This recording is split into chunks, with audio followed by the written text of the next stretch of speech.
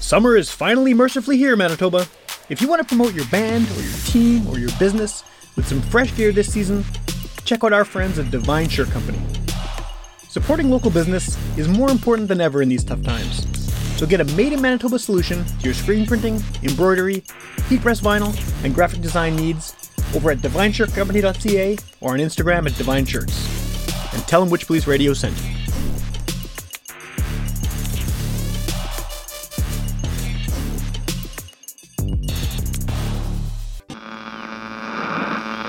One of our colleagues, Sam Thompson, who, if you saw him, you'd sort of right away assume he was a hippie. Get up off your ass and get up on the podcast! Witch Police Radio! Witch Police Radio! Witch Police Radio! Witch Police Radio! Get up off your ass and get up on the podcast! Witch Police Radio! All right, welcome to Witch Police Radio. One of the things I like to do, maybe once every month or two, is ask people who listen to the show and who follow me on social media for recommendations of which local artists, past and present, they want to hear on the show. And I get a lot of recommendations, and I try to follow up on as many of them as I can. And but every time I put out a call like that, there's certain people who get recommended, once, twice, 3 times, 4 times.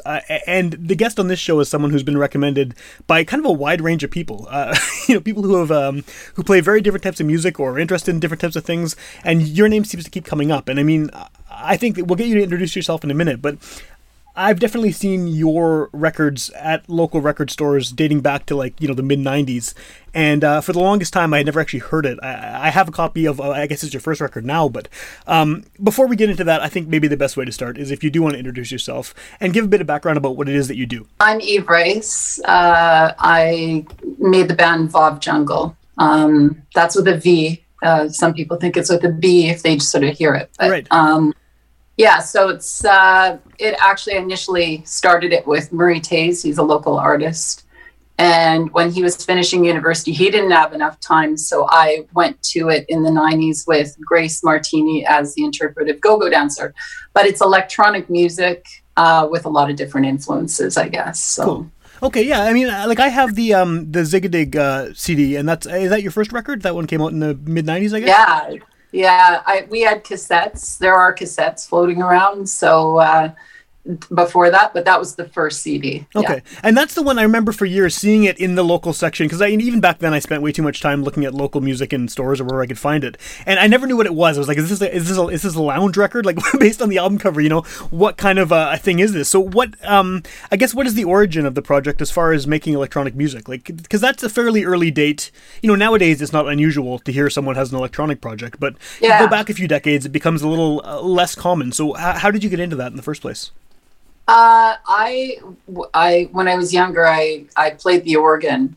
People are obsessed by organs. In the late 70s, 80s. I'm really dating myself, but it's all cool. So I was obsessed by sounds. I think I was slightly, I don't know, maybe a little autism with me. I don't know. I just love sounds. And my father had the latest of the most amazing hi-fi systems. So I would sit with headphones on my head and listen to sounds on records. Okay. My father was obsessed by Klaus Wunderlich, who was a big German organist in kind of kitsch. It was always bottom of the when you shop for it, it would be like, oh yeah, that album. But I love organ sounds. I love beatboxes. I'm obsessed by organs, Lowry's, Baldwin's, Yamaha's, Farfisa. I like all of it. And so when I was 5 years old, I could play. I started playing like Beethoven. My parents thought I might be gifted. They'd always say I was gifted, but it wasn't really my thing, but I like it. I still think it's cool. But I was obsessed by noises, and my dad brought an organ home. He thought organs were going to change the world.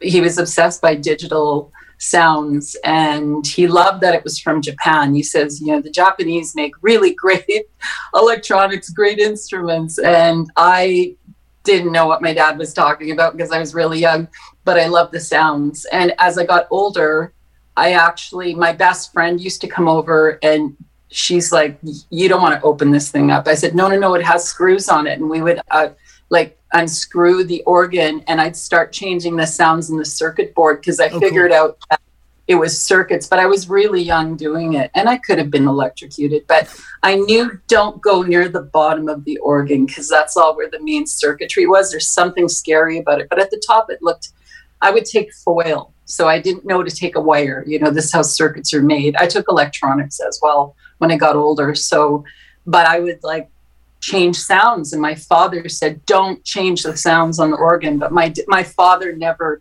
played he's not musical. He could tap on the steering wheel to Dire Straits mostly.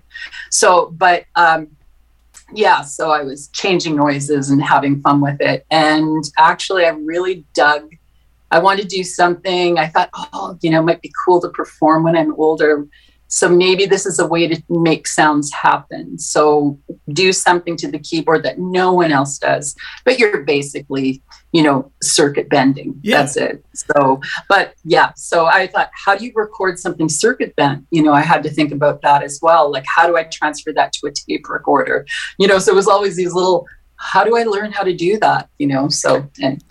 Yeah. I like how it goes from, playing Beethoven and potentially being a gifted child musician to then just going right into the guts of it and figuring out how to tweak it and make it sound cool. Oh, yeah. Yeah. Like, I have this obsession with, maybe that's just being, we're all have our thing. We're all our little worlds. So, that was my little world. And I wasn't afraid to break a stereotype, like a girl's stereotype, being obsessed by that, especially at the time, because it was awkward. Like, I was like, she's an artist, it's like, it was a really bad thing. Right. There's a pejorative artist rather than just, a good thing. Yeah. Yeah. Exactly. So, and I never heard music other than what my father had collected when I was younger. So, until I got, a little older and I saw David Bowie. I saw David Bowie when I think I just turned 13. Oh, wow. And I thought, actually, I didn't know Ziggy Stardust was David Bowie. I had no clue, because you're so young, you just don't know. And I wasn't really a collector. I just liked sounds. I knew what I liked. But when I saw him, I went, wow, like, this is different. I guess this is what different is to the world. Like, figuring that out. Yeah. And I knew about Blondie, of course, like, I knew about them. I didn't know about the B-52s yet, which I was really obsessed by. But I really, I don't know why I was so obsessed by making a different sound, but that was just me. I just felt I like to take little things and create things out of them. I don't care if was bought for 5 cents. I don't care if it was bought for $4,500. It just didn't matter. I knew I could do something with it. So, yeah. Well, I like how that's kind of the DIY punk aesthetic, despite not necessarily being punk sonically, right? It's that idea of just making something with what you have or what you have access to and coming up with something new and different with it.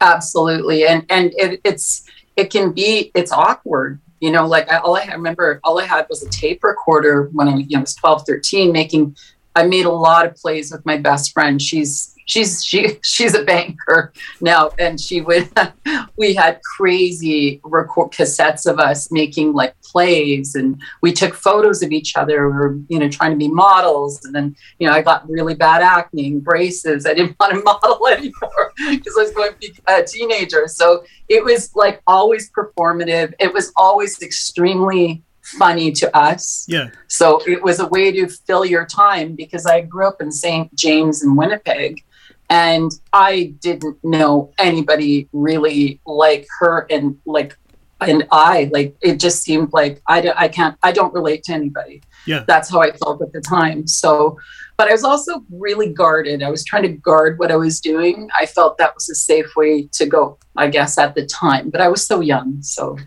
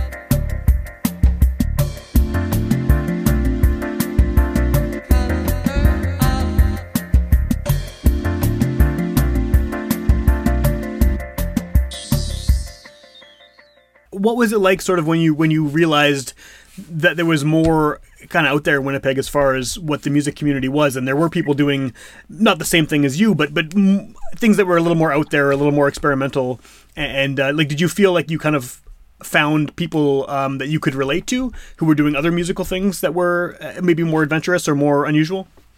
Well, I had met the Chilla sisters, who, I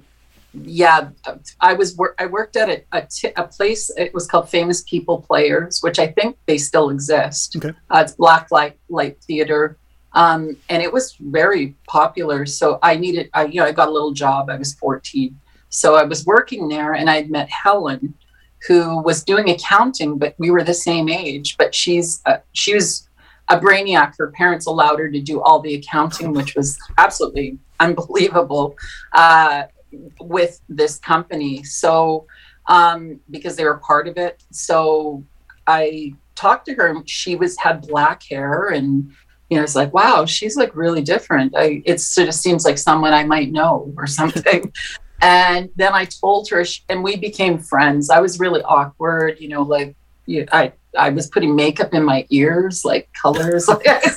She said, "You're cool. Like, my sister wants to model too," or something. I don't know. And then she said, and I said, "Come to my house." She says, "You have a keyboard, da da da da." She came over. She says, "Oh my God, my sister could sing, and you could play the keyboard." She goes, "This is amazing." Like, she really liked it. Yeah. So we made an electronic band called Just Ducky. And that was my first thing. It's on that album, Don't Worry About a Thing, Mister. Came out in, I think it was 86, 85, okay. 84. Anyways, I have one copy. Ken Gregory has all the rest of them. But until we did that, we realized like they were collecting music more than me even. So I said, "Oh, I really like this." And then I'd heard of Nina Hagen. I started to see things slowly on television, because Winnipeg was a kind of difficult. Like, there wasn't, where do you listen to anything? Everything was hip and cool. It was in America, and it was in Britain. I don't know. And I loved music from all over the world. Like, if I heard certain beats, I loved bossa nova music. I love all that. So so we started doing our thing, and I met her sister Georgia, who was like almost like very low octave, her voice, and I went, "This is kind of cool." We made up songs, and I remember making my first song, which was called the Duck Song. I don't know. We just talked about, we thought it was English, and they're Greek, and Georgia would sing in an English accent. We thought that was important. So we made an album. I don't know if you're younger than me, but there was a place called the Fat Angel. Okay, yeah. And it was on Main Street, and actually Ted loved Just Ducky. Like, there was no band like us, I guess, around. There really wasn't, and he really wanted to record us. So there's a cassette called The Pond, and it's around, and it's like we're on speed. Like, every single song, he recorded us on a 4-track Tascam. Yeah. And actually, it's pretty wild. Like, for what we did, it was like fun. Like, let's make songs about our dreams and just ridiculous, crazy stuff. And so that was the earliest. So we ended up opening for Severed Heads and Skinny Puppy. Oh, wow. Yeah. And that was at the Franco-Manitoban Center. We did the first Rock Against Racism in Winnipeg, I think. There were ones earlier. Maybe there were ones earlier, I think. But that was a big deal for us. That was a big fail, though. The lights came on. There were no LEDs, so the lights came on, and I couldn't see the red readout on the keyboard. So everything was out of sync. So I just put the drum machine on, and people were like, and I think John Kendall was working at CKUW at the time, and he did an article, and he put Just Ducky, Just Yucky, because we were just standing there looking cool, but I was crying because it wasn't just right.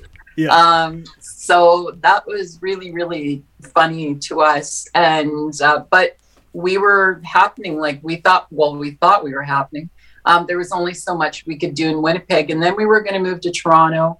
And then I didn't go. I actually just had it. I just felt it was a lot. And I didn't get to say goodbye to my dog. I had a little Pekingese and my family. There's family disruption, you know, so it was kind of that. But again, as time progressed, I listened mostly to CBC.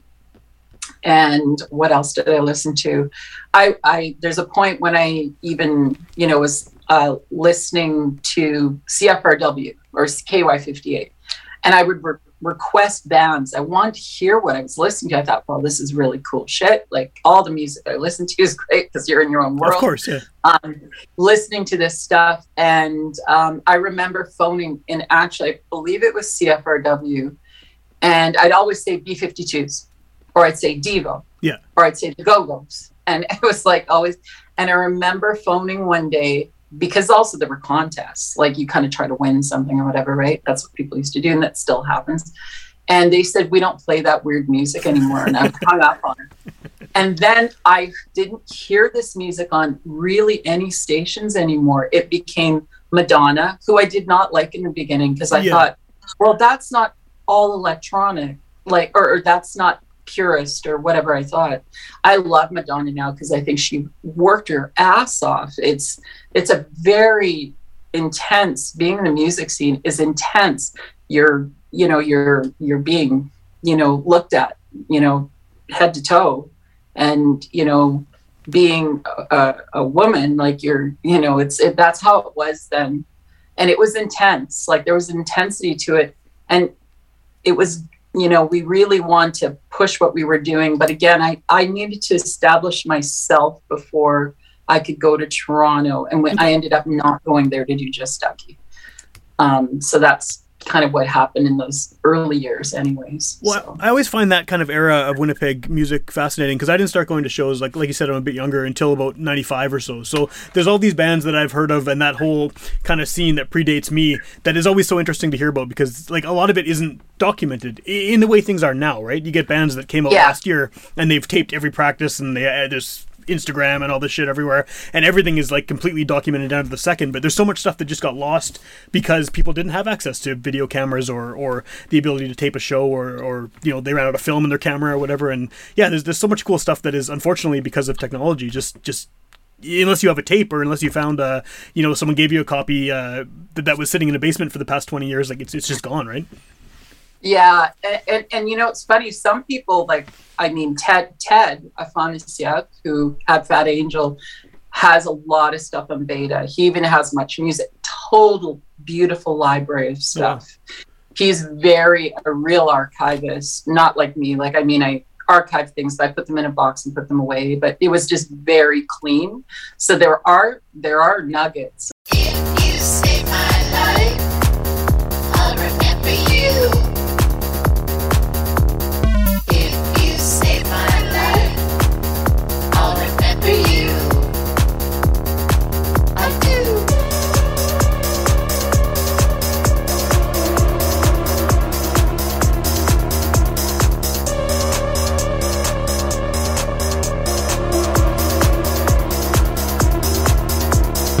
If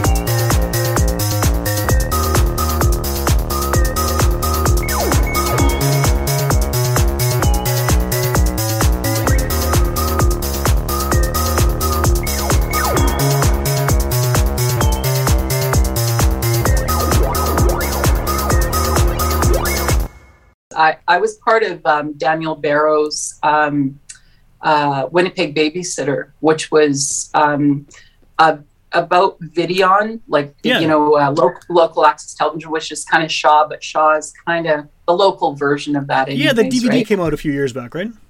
Yeah, and I'm on that, and then there's another, now it's going to be on Blu-ray, because it went to Paris, it did very well. Like in general, I was like, wow, like that's really good, Daniel. And now Daniel and Damien Furlan, they're going to be doing a thing about me now. So I was like, that sounds cool. Like, that'd be great. Like, that'd be fun. And so that, there's archives of Videon then, and SCTV, I'm sure. Videon had a lot of, it's a lot of, like, I think people traveling would get ideas from local access television, because there was, in Toronto, Vancouver, wherever. Yeah. But it really had a Winnipeg feel to it, some of it, especially Molly Earl. If you ever saw Molly Earl, the older lady who's an artist, has on SCTV, called her, and she called it Crazy Crafts. And it reminded me of it. The identical show in Winnipeg, this older lady, she's making little art and stuff, and it was really, really funny because she was so sweet, and she's making a wishing well, and it's like, I don't know, there's something so endearing about the first stuff that now I feel sometimes people might laugh at, but the funny thing is styles come out of the weirdest things, musically or visually. Sure. And so I always think, you might be surprised by that, but people sort of like that, like they like the past or they learn from it. And because it wasn't filmed, it has a cheapness to it, because it's unfortunate videos used to look cheap. Yeah, now course, you can make it look like 30 millimeter, right? So it's incredible. But there is stuff, and that Winnipeg Babysitter is actually a really good example of what was going on. Like Guy Madden's, it's all of us who kind of were around, but we were on it. So Guy Madden's on it. Everybody kind of was on Videon or VPW. They called it VPW, Channel 13, which is really awesome, actually. But people who were on it and what they were doing, what they were up to. So it's kind of cool. That is cool. Well, and just to jump ahead a bit, I mean, like I could honestly talk about this stuff all day, because I'm super interested in it because it predates me. But like, you've been doing this now as Vav Jungle for quite a while, right? I mean, have you stopped? Kind of, has it been consistent, sort of between when you started doing this on your own to now? Have you been consistently putting out records and making music, or have there been sort of on and off times? The most recent album came out in 2020. Okay. So I put on digital media, and that's Cover Up, because it has kind of a, again, a COVID theme, I suppose, like it's what's going on. Probably the most serious album I made, if it's serious, I don't know, it's like and it's all made on an organ that was left out in the rain, technically, because I want to do a completely, just an organ, like from this, and it's from 1985. But I put out an album. My first album was 97, and then it was 2000, 2002, 2005, and then 2007. And then Cover Up, and then I became DJ Bikini halfway through this. Right. So I was going to ask. So what is the difference? I mean, what separates the two personas, I guess? My friend Leela owned a gallery in downtown Winnipeg called Cream Gallery, and we met through Warren Carther, who's a kind of a known artist throughout the world, actually, and he lives here. And we went for dinner, and I got very fit around that time, and I would help her because I was working at kind of a top salon in the Exchange, because I do hair like part-time. I've always worked part-time because I'm a full-time artist. Okay. So, so I was working there, and I thought, I was building clientele. So I said, you want me to come in here and like work? She goes, oh, come in here. I'd love it. I'll pay. Like, I was like, yeah, okay. Because it's groovy. And I brought Serge Gainsbourg. I'd bring all these mixes. She says, where the hell do you get all this music? It's really good and people like it. So I'd bring CDs. And then she said, you should be DJ Bikini, and you should wear a girdle, and you should just play songs here. Like we'll have a night we do it. And then I met kind of more of the art scene than I knew before in the city. So that was how DJ Bikini developed. And then I had to make one DJ Bikini album, you know, just to do it. But basically DJ Bikini is me playing other music, plus I will transition into one of my songs and sing it. Okay. And in 2010, I was the first female to play at Folk Fest. Like, you know, that was pretty cool, but I didn't know if anybody would like. I was so like, I don't know what to think. I'd never been to Folk Fest. So, but yeah, I'm kind of proud of the fact that I did that. And I was kind of looming. I would just stand there.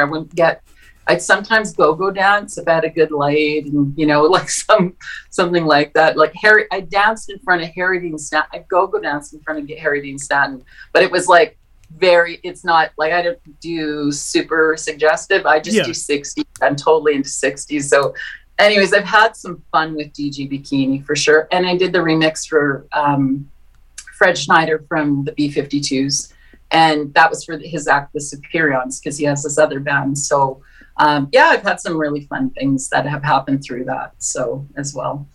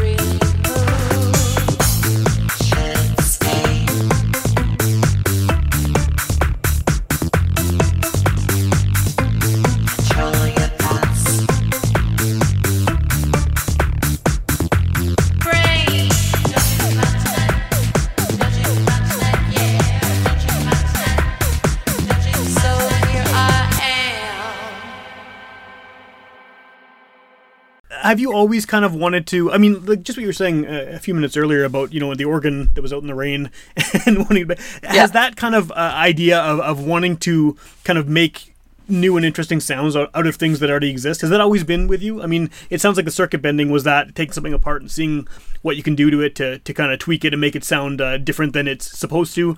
And I mean, a lot of these things that you've done kind of have that vibe to them. Has that always been something you've been interested in?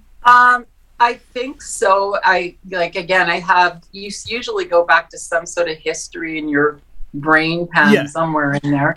But I know when I did Pap Rock in 2007, that was me. I went, wow, like I know how to record properly now. And the earlier albums have a little, like they're lo-fi because I made a few mistakes, but actually I don't care at this point.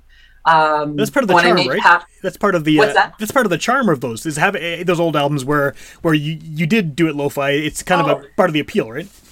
Totally. And Pap Rock, in particular, I wanted it to sound big. Like I've always wanted things to sound big, but I would perform here and I would tour a bit, and we never got good sound except at 7th Street entry. So, like I always felt people we're gonna make you sound like a lounge act, and it was like very hippie and it's all groovy, but in the end I can't hear the drum machine, like what's going on? Like there was always issues. So I was like, how come Bjork sounds so good and she's using a couple of things, it sounds great.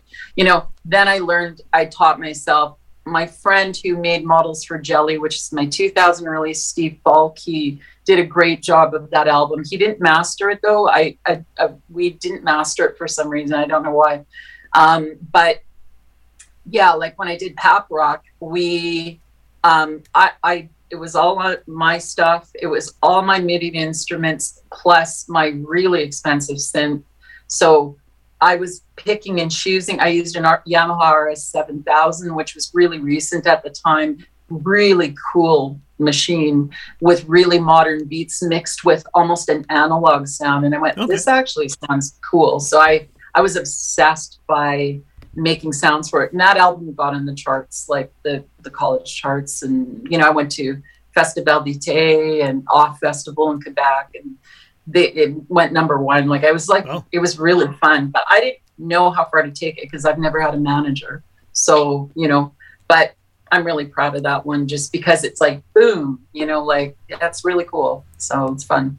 Do you sort of foresee yourself continuing this kind of indefinitely? Like, is this something you hope to be doing 10 years down the road, 20 years down the road, just continuing to make records and record things? And I think so. I mean, you can make anything on anything. I mean, I've got so many different ways of recording now. I think absolutely. And DJing a bit too. Because it's part of art. Like I'm a painter as well now. So I've been painting for 7 years. I'm with a gallery. I do private shows. That's kind of I'm getting some moderate interest with it. So it's been cool. I can't really get my head out of being an artist because I don't take it to, I'm an artist. I'm I'm doing fine. Everything's great. It's something, if I didn't have it, I don't really know how it would exist. Really don't. I don't know why I'm so close to it. I have no clue. I love producing things. I'm a conceptual artist. I am a conceptual musician. So if something appeals to me, I love it. But if I've had a lot of people I've worked with too over the years, little satellite bands. And sometimes I'm so used to doing a stage thing or doing something that it can freak other people out. So I know I can be a bit obsessive, but I'm always like, go be positive, have fun with it. And don't get too worried. I've had, sometimes you have gigs where things don't go awry and it's like, oh, okay, well, whatever, I made something. Like I like, that's the most fantastic thing. So, and I wanted to go, I'm pretty aloof. I don't talk about, even when I went to university, I don't talk about it. Like a lot of people, because I do hair and I only do hair I work off hours and I only do people I know. unless I have a good referral, but they're just friends 3 days a week. And I have some people that don't know anything about the rest of my life. They're like, oh, so you don't have a lot of hours, and they're kind of obsessed by me. And I'm like, well, I don't want to get into it with them because it's so much explaining to do. And then they might look at, I just stick to hair or whatever, but I have great, nice clients in hair as well. And I have nice people I've met over the years. And, but staying in Winnipeg has always been, it's a little tough to be here, but it's a very open city, and a very open city to music and art. And I think we're becoming a competitive city. And I think music can be competitive, can be competitive, especially now. It's still very competitive. Sure. But depends where you're looking. I mean, what did I used to do? I used to, a bulletin board says needs theme music. Oh, I could do that. And then how did you get that job? Well, I saw it on a piece of paper on a wall. You can't really do that anymore. No, you can't. No. So, because everyone's going to take that job. So, but things come up still. So that's why I still love it, so, and yes, other things always kind of bubbling up here and there. And again, I had a fair amount of success with CBC over the years with David Wisdom. For 10 years, he played my stuff off and on. I had a super session.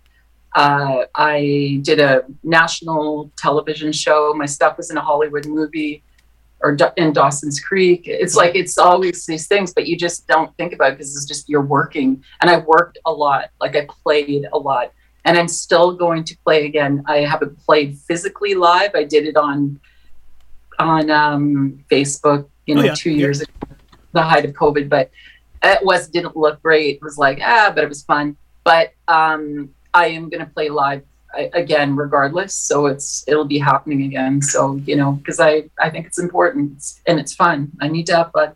Awesome. Everyone needs to have fun. Definitely.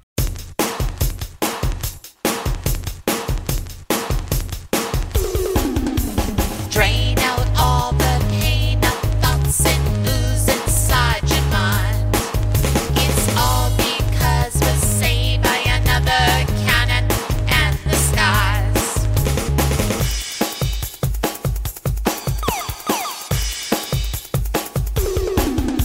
We play with time accused and find that right.